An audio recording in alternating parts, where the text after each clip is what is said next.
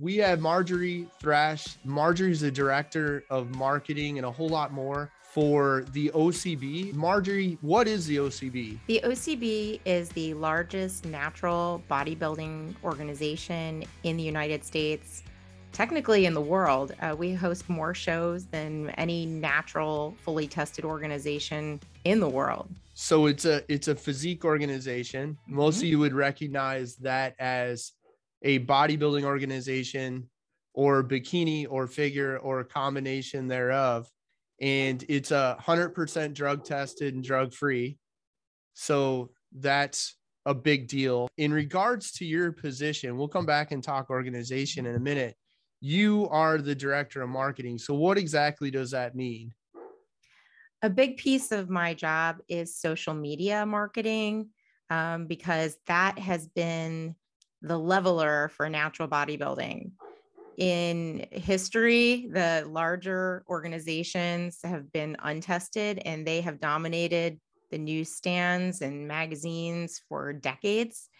And natural bodybuilding has been able to grow significantly in the last decade, primarily because of social media and being able to access the segment of the market that is drug-free, that wasn't aware that there were opportunities to compete fully natural. So when you say social media, does that mean, are you doing anything? What we typically tell or talk to our clients about would be retro marketing. So are you still doing any type of direct mail, postcards, flyers, posters, any print media or anything like that? Or is the majority, if not all of your time spent on social media? It's always important to diversify, but think critically about how you diversify and where that would time and energy and funds would be best spent.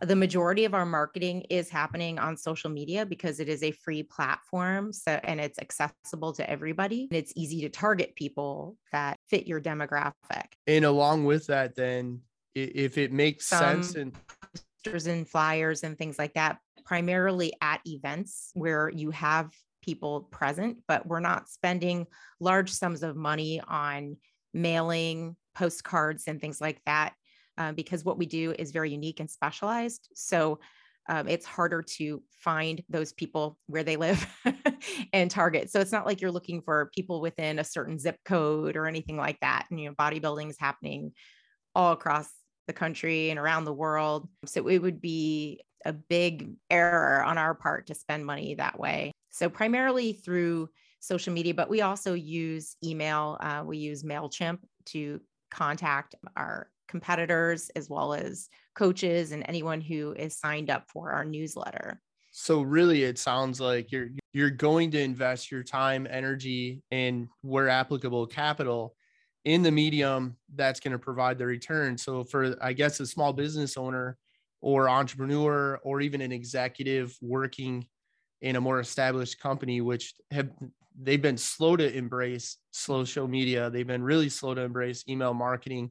But the take home point is, find where your market is and find where you get the best return. And that's where you make that investment. Yeah, that's going to be very business specific. My parents, for example, own a dry cleaning business, a chain of dry cleaners in Las Vegas. So, doing direct mail can be impactful for them if they're sending coupons and things like that, or they're reaching a segment of the market, like the elderly community, the retired community. Those people are less likely to be on social media. So if you're, really just depends on what your target market is and who you're trying to access. And that's where, and I think the organization by default, and then probably deliberately does this well, is one, you have to understand who your client is, who your potential customer is, who your audience is. And then two, if you're a niche, in this case, drug-free physique competition. So it's not just drug-free athletes. It's not drug-free anybody, drug-free worker outers. It specifically keeps drilling down deeper to that niche of drug-free physique competitor. This podcast is brought to you by smallbusinesstogrow.com. the website by entrepreneurs for entrepreneurs. Why reinvent the wheel? Start growing your business with best practices from industry-leading small business owners, executives, and entrepreneurs. Take their wheel, put it to work in your business, and start growing today. Smallbusinesstogrow.com to learn more.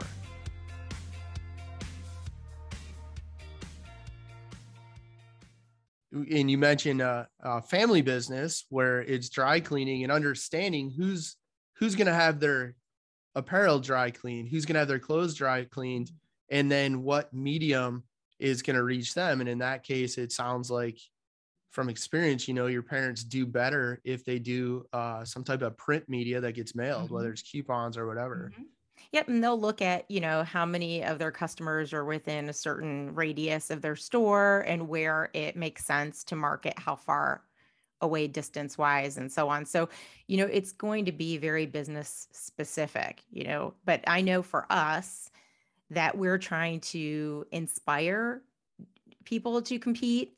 And so reaching people in the fitness industry in general but that's a very large market. So, you have to be looking for people who are competitive athletes, that sort of thing, that might want to pursue that as a next step, or people who are looking to transform their physiques and change their lifestyle. So, there's a broad spectrum of people even within that tiny little niche market.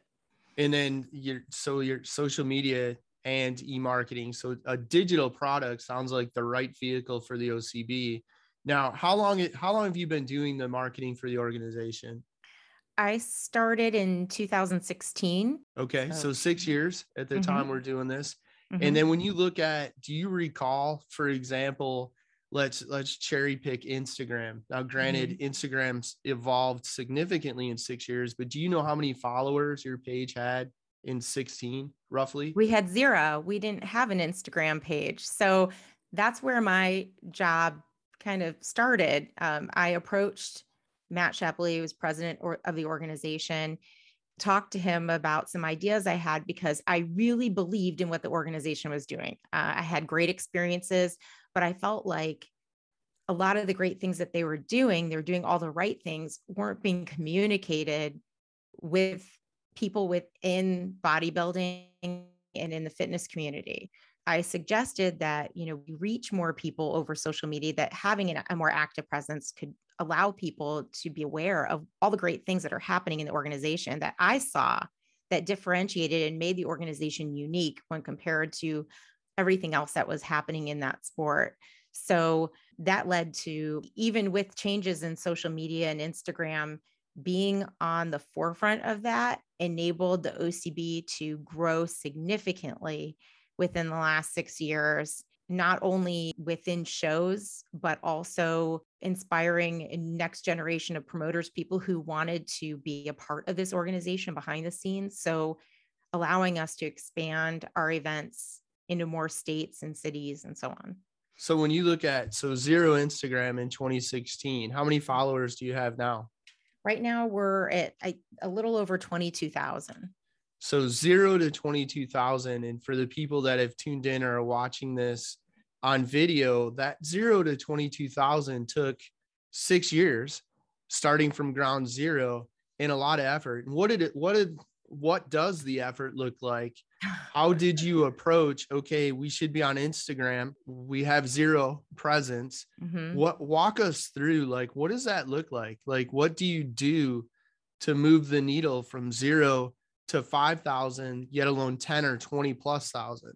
That is something that I am learning more and more about every day. As I'm learning how the platform works and limitations of the platform, and they are changing things along the way. So it's always been a challenge. I've never bought followers. One is, I would suggest that you never do that. You will receive advertising all the time about buying followers. If you want to skew your data and not really know how effective you are in your marketing, buy followers. That has negative repercussions. Not only does it provide bad, unusable data and analytics, which, even if we look at, you mentioned your parents' business, them having the ability to analytically look at their customers and the distance from their dry cleaning facilities they know the analytics that make sense. Like there's no point mailing this far out because those people won't drive this far. On social media, you need good data so that you can make data driven decisions with analytics, and buying followers and buying traffic really kind of destroys that. And it really pollutes the algorithm. Like Instagram doesn't want to reward people that are trying to buy their way forward. Mm-hmm. So knowing that, so you have 22,000, you didn't Mm-hmm. buy the followers. Right. So everybody take a note. Don't buy your followers, do the Do work. What's the work? Like, what are you doing to do that? Well, I remember the first time I posted and it was like crickets, but we didn't have any followers. So the first thing you learn is that when you're marketing, you have to have followers on Instagram to respond to and see what it is that you're doing. So followers are necessary for that. Start with the people that you know. I started with the promoters and I encouraged them to start their own Instagram pages, which then, they grew their circle, which led to their followers following the main page.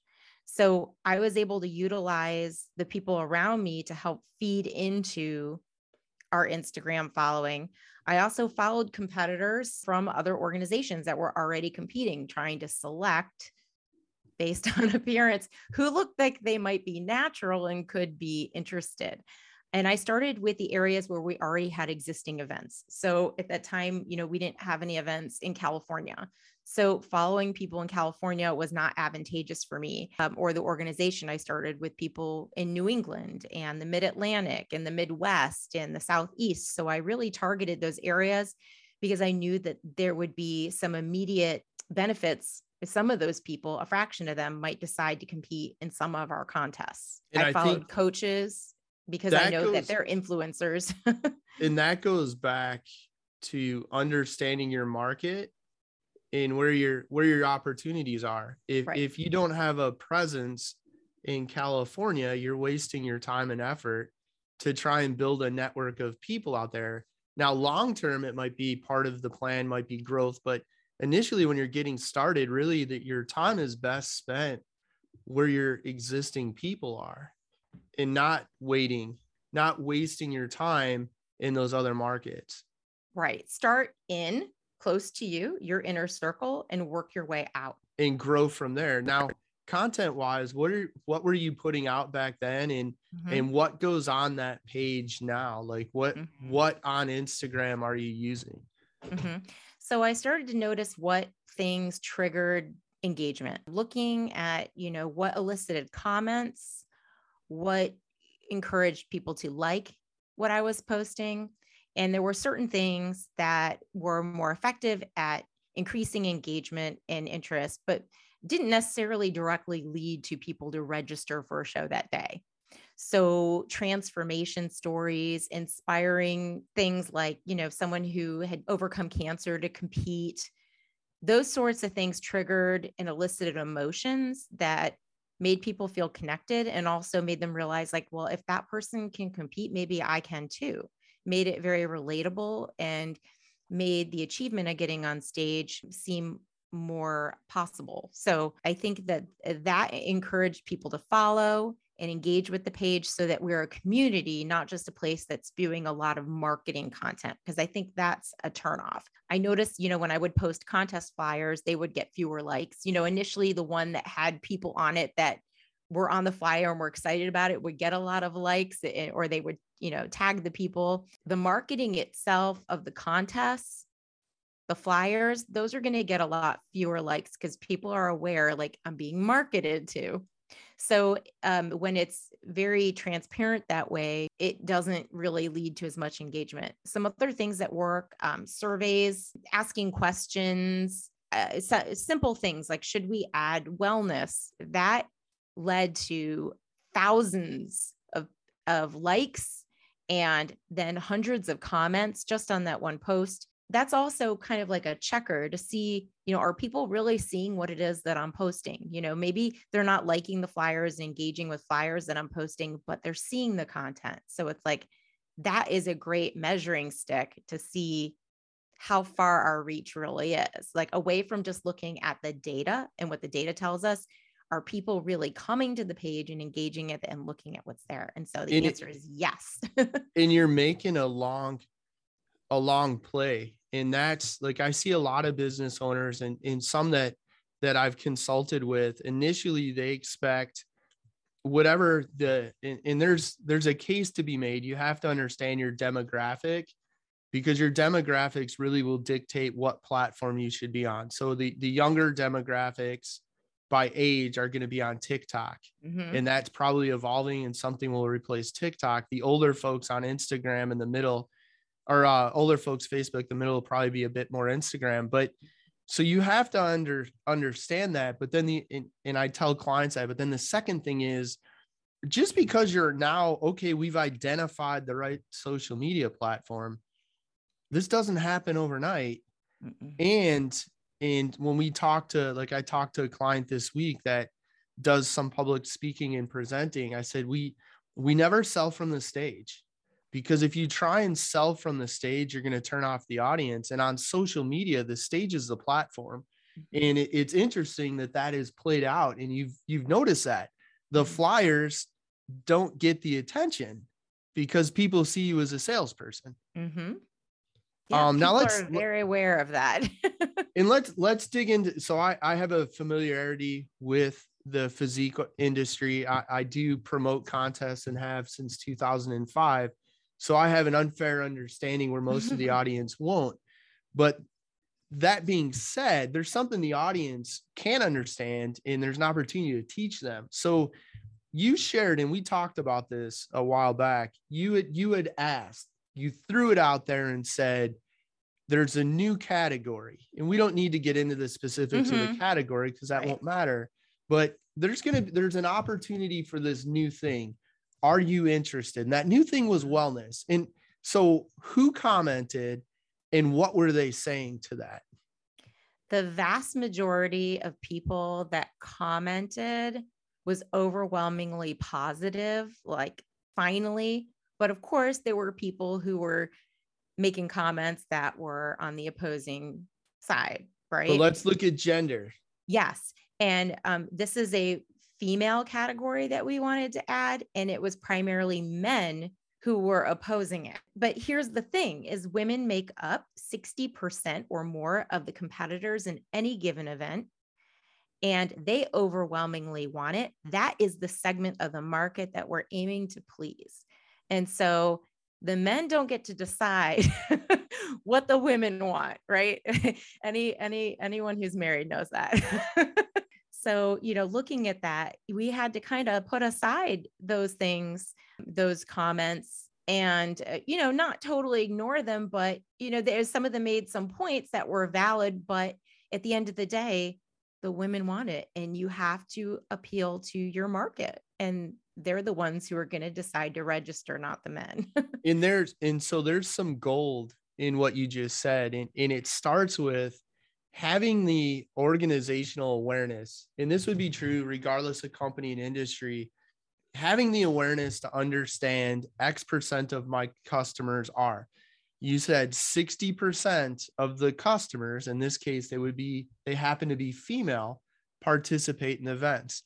That's significant. The second thing you said that, and this is probably silver, would be the category is for women and the women say they want it.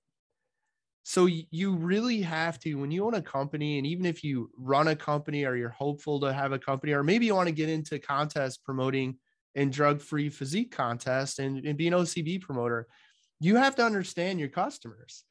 And if they're asking for a cheeseburger, they're the ones that would buy the food. You can't listen to the person that says they want pizza when they're never going to be the customer, because you're not going to sell any pizzas. The market said cheeseburger. And in this case, the market said, we're the customers and we want wellness. And you as the marketing director understand your organization so well that you said, well, 60% of our customers happen to be female. Look at all of these hundreds of comments. They're saying, we want this. We need to offer this. Now, the interesting aspect of this is that a competing organization that's untested was offering this category. We were interested in seeing how the addition of it would affect our existing numbers in other categories, other female categories? Is it going to pull from those existing categories, or are we growing the events by bringing people back in the organization? And we're just beginning to look at that data, and the data is showing us that it is growing our events. We have our first contest with this particular category being offered in February. We're already looking at the data.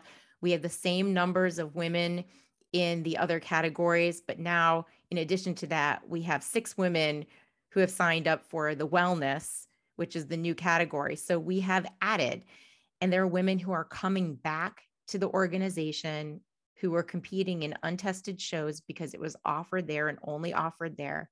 So the fact that they're coming back is a win for natural bodybuilding, and it's a win for our organization. What that means from a business standpoint is this: you have a set in Marjorie, you already know this because you've heard it before. You have a pie, and the pie is this big. Okay. You're getting a bigger pie. So you're not taking and just shuffling the pieces of pie you already have. You're increasing the size of the pie. So you have other categories. And the concern was, well, we might just take competitors, take customers from over here and move them here. And that's not the case. The customers over here are staying here, and you're getting new or former customers coming back over here. And in doing so, you're growing the size of your market. And that's so significant for any business. You know, if you could find a way to increase the number of potential customers, if you're any good at sales and marketing and advertising and business development, you should be able to have, well, you should know the percentage of prospects or leads that you can convert to customers. And you should know, if I get 100 more leads, I will get 13 more customers. There might be some shuffling taking place. Like there might be some women that were frustrated in bikini because they weren't placing well, or figure that weren't placing well. But those people might have either left the sport, had it not been offered, or decided to go over to our competition. So in some ways, there is going to be some shuffling happening, but hopefully that's beneficial in the long term to keep those athletes competing within our organization. Long term, it's retention. You know, it's in we talk to clients about that. It's not just how can we systemize advertising and marketing and sales so that we bring in new business. That's one way to grow your bottom line. But the second question I always ask is, what are you doing to retain your existing customers? You know, like there's some things we've done in the fitness industry that takes training and coaching retention from 3 months to 20 to 24 months. And that's significant. If you can keep a customer for 7 times longer, it's significant. When you look at the long play for the OCB organization, what you said is it's very important. These women were either going to quit competing or go to another organization. And because you were smart enough to ask the question and listen to the answers, you're giving them an avenue to stay and bringing in some new people. So it's a double win. And in that too. So I want to go back to something you said. You used a survey, right? To determine if there was interest in wellness. Yes, so that's so important to get into the headspace of your demographic and know what it is that they're looking for. Because otherwise you're just aiming in the dark. You're making decisions, expensive decisions sometimes, that could be detrimental. You know, if we decided to add this and let's say our demographic was not interested in it, then it would potentially make our organization look bad by, you know, offering this and nobody showing up, or one person showing up, and then you lose that customer because they showed up and they were the only person. Like, this is a really horrible experience. But you use one of the tools you mentioned on social media was to do a survey. So you did that. The survey gave you data, and then you use the data to drive the decision to add what your customers want. That's simple. And it's something it's not, you can do surveys on LinkedIn. So if you're a business to business organization, you can do surveys on LinkedIn. You can do stuff on Facebook. So again, understanding where your customers hang out digitally, a survey is a powerful tool. And you have to have that data. A month or so back with a local pizza restaurant. Now, okay, it's pizza.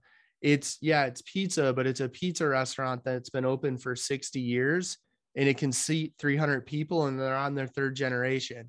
And they track and log and they collect data. And there's things like, they're like, yeah, we quit doing in facility seating after, I'm going to make up the time because I don't remember, after 9 p.m. because our cost to be open after 9 was this and our revenue was this. So it didn't make sense. So they were looking at the data and then turning around and making decisions based on what that data said. So the survey is pretty powerful.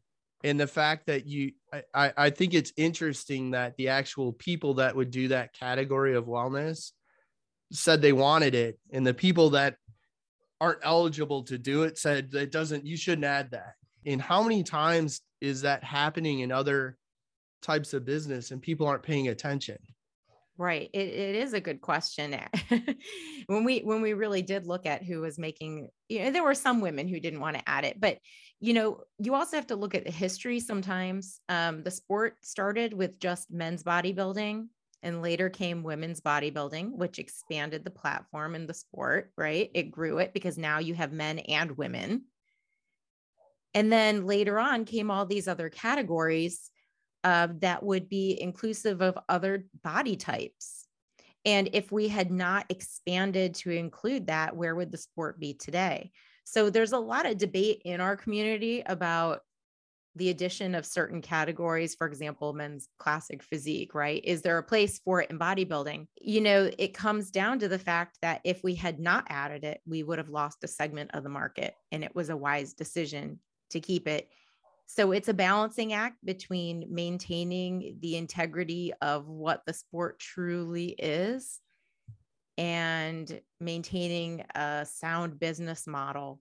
If the customer wants it, you add it, right? So not always, but if the demand is significant enough, then it was a wise choice at the end of the day because it did grow our organization.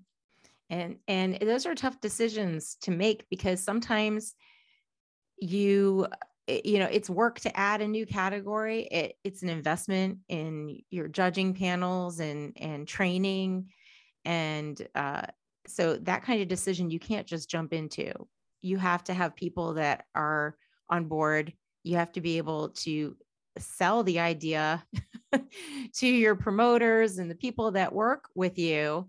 And they need to trust that the decisions that you're making are sound. And it's the Stephen Covey, I think, seek first to be understood, making sure that you adequately communicate to your team. If the promoters are looking at it and let's say along gender lines, it happens to be a male promoter and he says, why would I add that?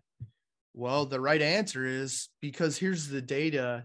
The category is for women, and overwhelmingly look at the number of people that said, wow, yes, do it, I'm in, whatever. And every time I post about it, I am seeing a lot of engagement. I did that this weekend, tons of engagement, just something as simple as comparing one category to another and identifying the criteria. Even though it's all on our website, it created tons of engagement and the same people were coming out supporting it. So they're very excited about it. And the same people who didn't like it were vocal about it, and they were men, which was interesting.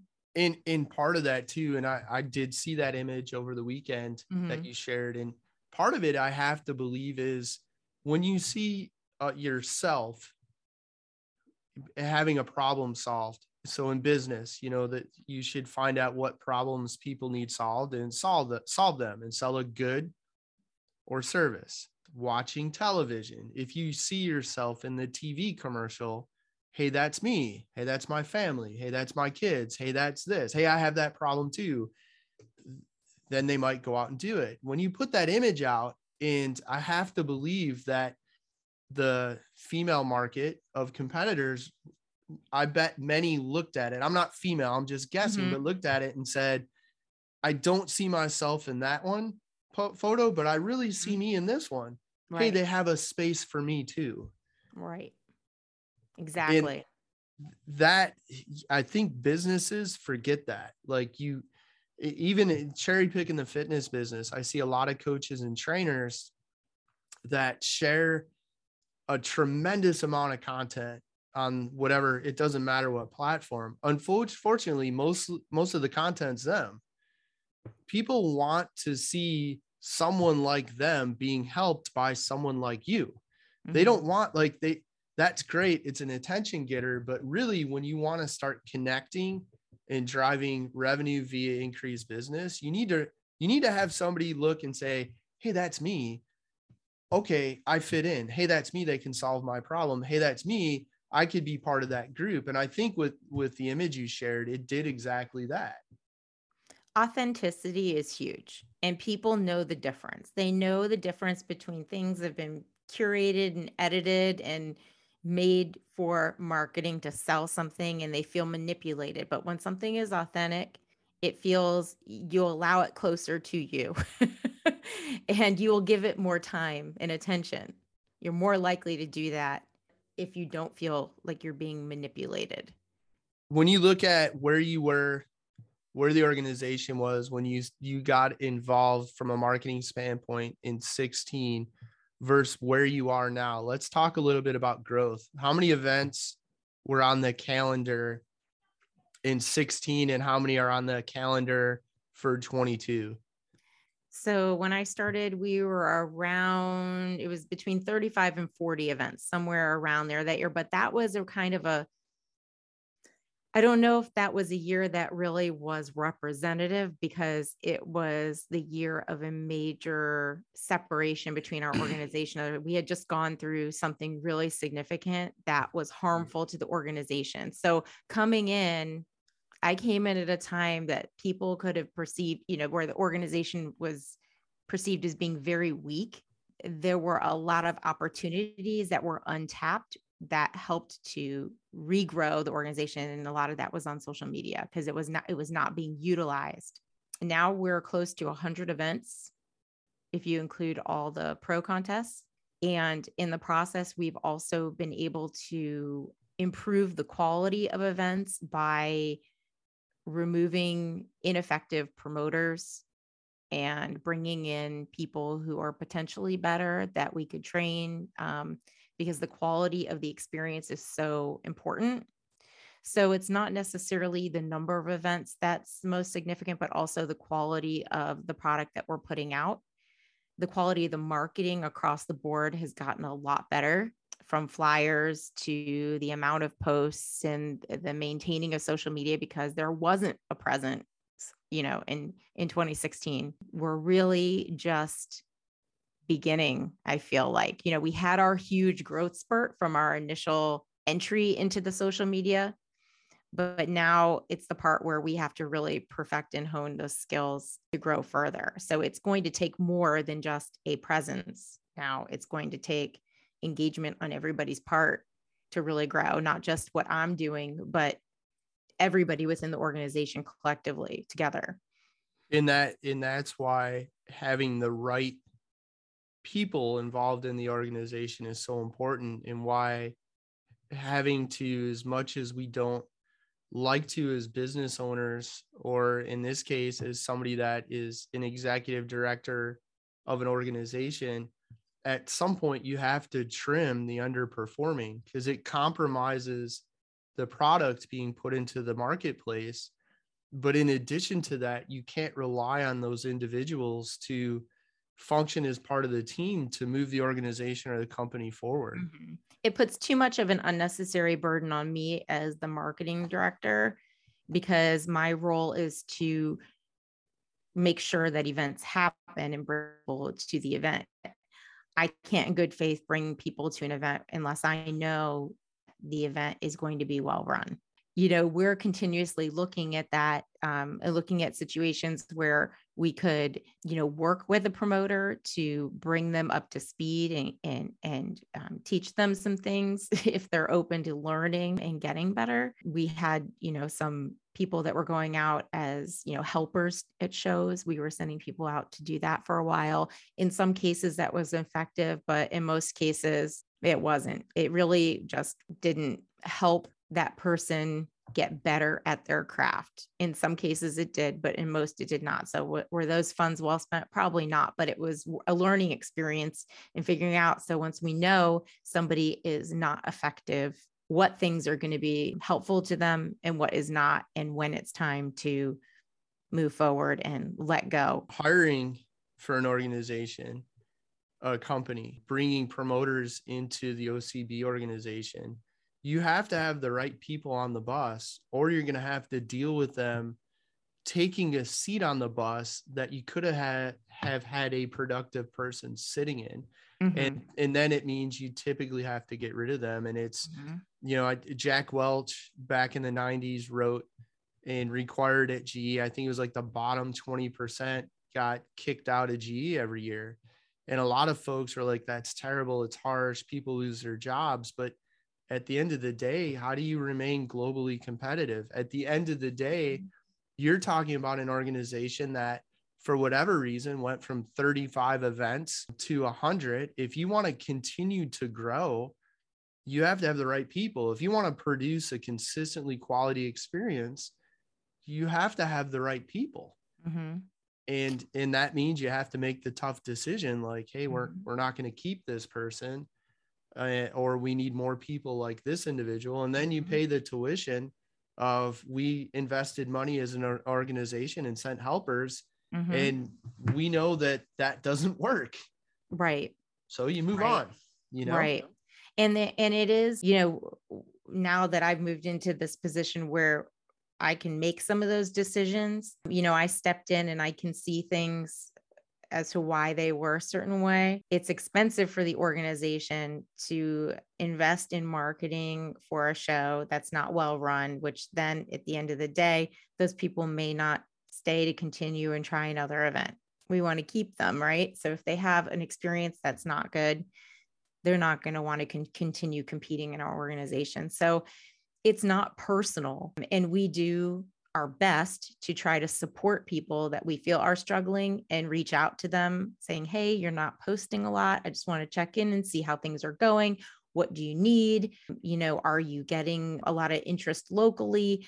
And just kind of getting a sense for that. And there are some people who prefer to work on an island, and there are some people who it will do well working collectively. You have to respect both types, because we all are working together, but some people may geographically just be kind of on their own, like where you've been for a long time, Ray, and so it's okay because that's what works for you, and what works in your market. But at the end of the day, what you do at your show affects all of us, right? Right. And everybody is accountable to everybody else. There is a level of accountability. Or what have you found to be successful in terms of how often are you sharing content on social media? I posted every single day for OCB for the last 6 years. And I haven't missed a day. Unless I was in the air traveling somewhere and some hours passed, I posted every single day for the last 6 years. And that, I see that as a struggle for so many businesses. We have a course we sell. It's like 8 steps to better social media. And we walk through. It's not hard. It takes some time on the front end. And one of the things that I teach is create 21 days worth of content, write it on a notepad, put it in an Excel spreadsheet, put it in notes on your phone, whatever, but create 3 weeks worth of content. And if it's going to be videos, create the 3 weeks worth of videos before you post day one. If it's still images, 3 weeks. When you wake up and you got 21 pieces, tomorrow you post, all you have to do is create something new every day. Every day you'll be able to share, and it doesn't take long and it's free. If your business has a website, you already have the content. Right. People aren't. So the thing is that people aren't necessarily going to go out of their way to go to your website, right? You can't take for granted that they're going to do that. So a lot of the content I share comes directly from our website. Did you know that OCB, drug tests this way, right? So those types of things, you're reaching now people who've never gone to your website, but you're sharing that content. So you don't have to reinvent the wheel. Oftentimes you already have what it is that you need. You know who you are in your business. You know what you're good at, what differentiates you from your competition. And those are the things that you're going to want to spotlight and include in your marketing. But if you have a website that's content rich already, just go cut pieces of it, pair it with an image or a video, and put it out on whatever is the proper social platform for your business, industry, whatever. But when you hear somebody, I want 10,000 followers. Okay, here's what Marjorie did for 6 years. You heard what she said. I posted every day pretty much, unless I was in the air on an airplane for 6 years. That's what it takes. Well, yeah. Okay, where does she get content? Well, she goes to her website and she repurposes content from there. If you are going to say you want 10,000 followers, here's one of the routes to get there. And hey, by the way, it's going to take time. The other place to get content is from your customers. They will provide you with great content. Our athletes post photos of being at shows with their trophies and all those things.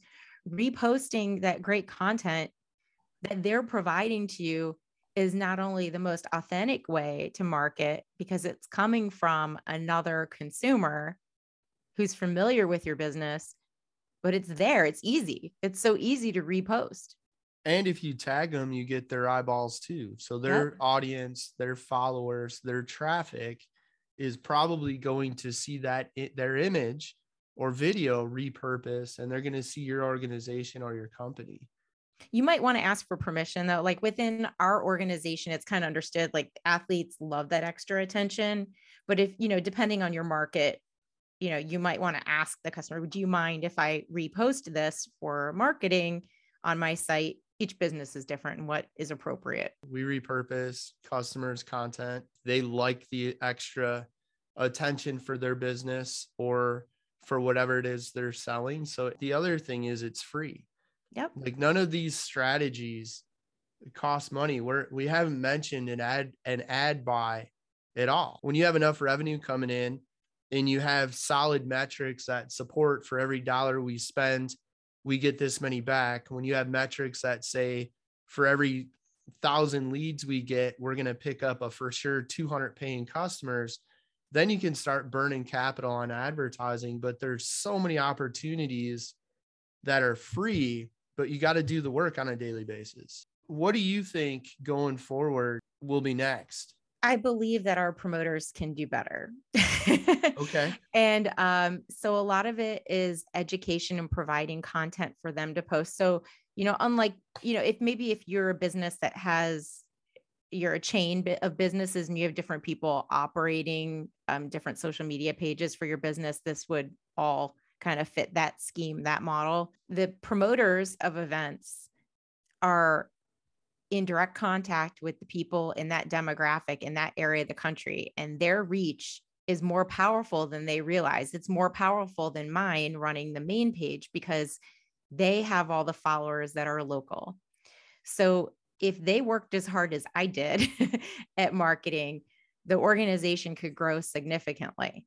So a lot of that is going to be educating them on how to utilize the different platforms. Some promoters are better with it and more comfortable than others. Some of them, I've had to literally teach them how to use Instagram from the beginning, and now they're taking off and doing really well. A lot of the ones that I trained personally have taken off, and they're on their way and they're doing great. So if everybody did that, how powerful that is, because now you have all these people who are promoting for your business consistently in different markets. That's going to grow us a lot faster, exponentially faster. And I think that's true regardless of business or industry. It's another free opportunity. Promoters in their individual market, they have their finger on the pulse of that market.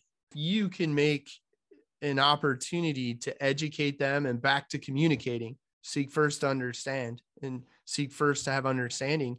If you can communicate the benefit to them and then empower them with the tools, like here's some simple strategies to do Instagram, they're going to be far more successful than you will. They're there. Mm-hmm. Just like the company And back once upon a time when I was an engineer, I used to deal with this. Our factory employees hated engineering because most of the engineering department looked down upon them. And I would walk out in the factory and like these people knew everything. Some of them worked at the company for 2 and 3 decades. It was the equivalent of having Google in the factory.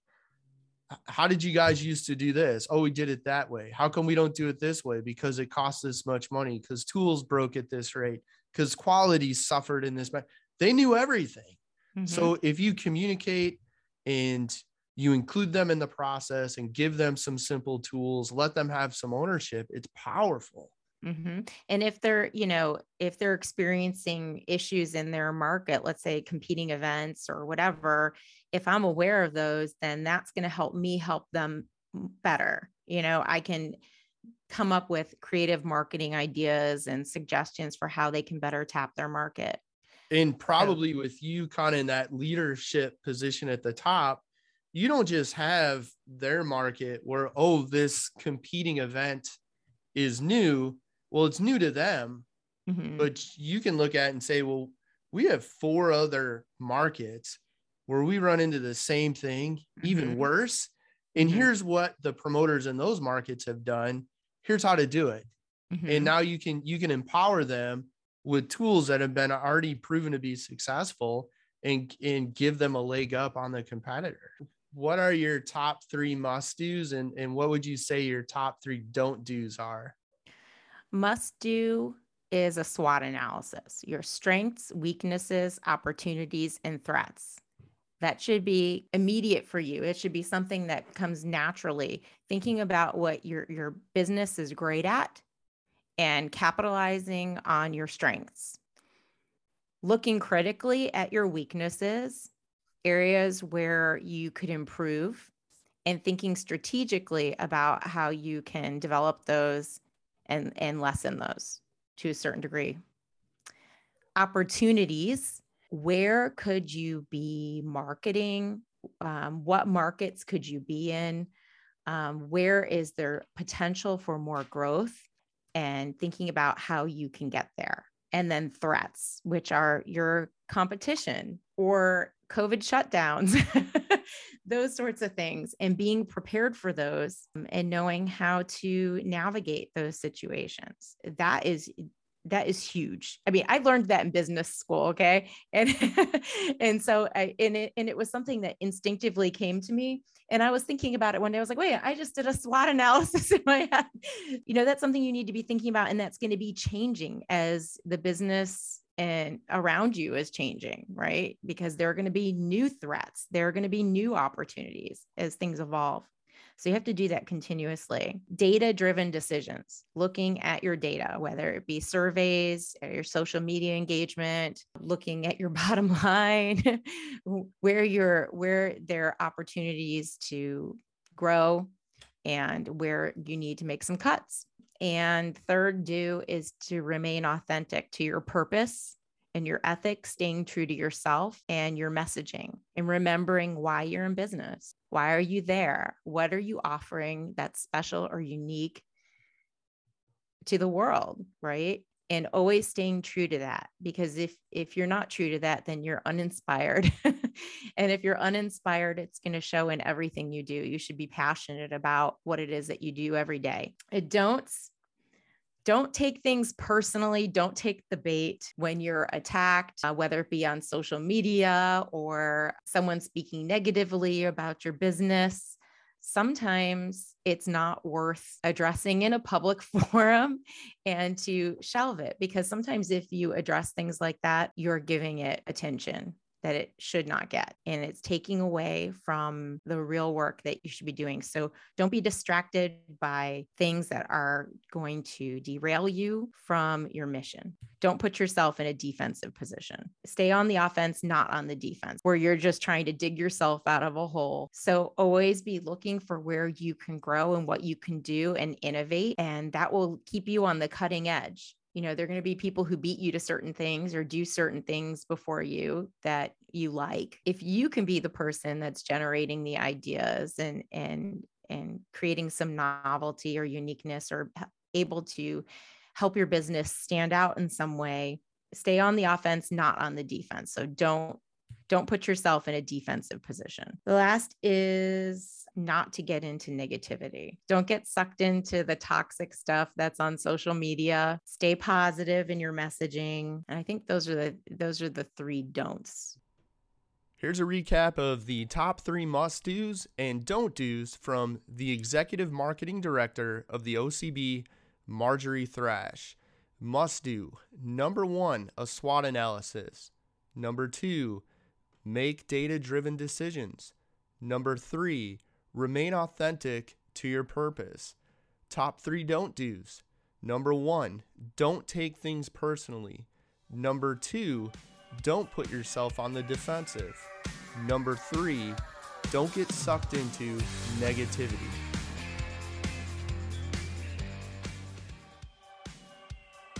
This podcast is brought to you by smallbusinesstogrow.com, the website by entrepreneurs for entrepreneurs. Why reinvent the wheel? Start growing your business with best practices from industry-leading small business owners, executives, and entrepreneurs. Take their wheel, put it to work in your business, and start growing today. smallbusinesstogrow.com to learn more.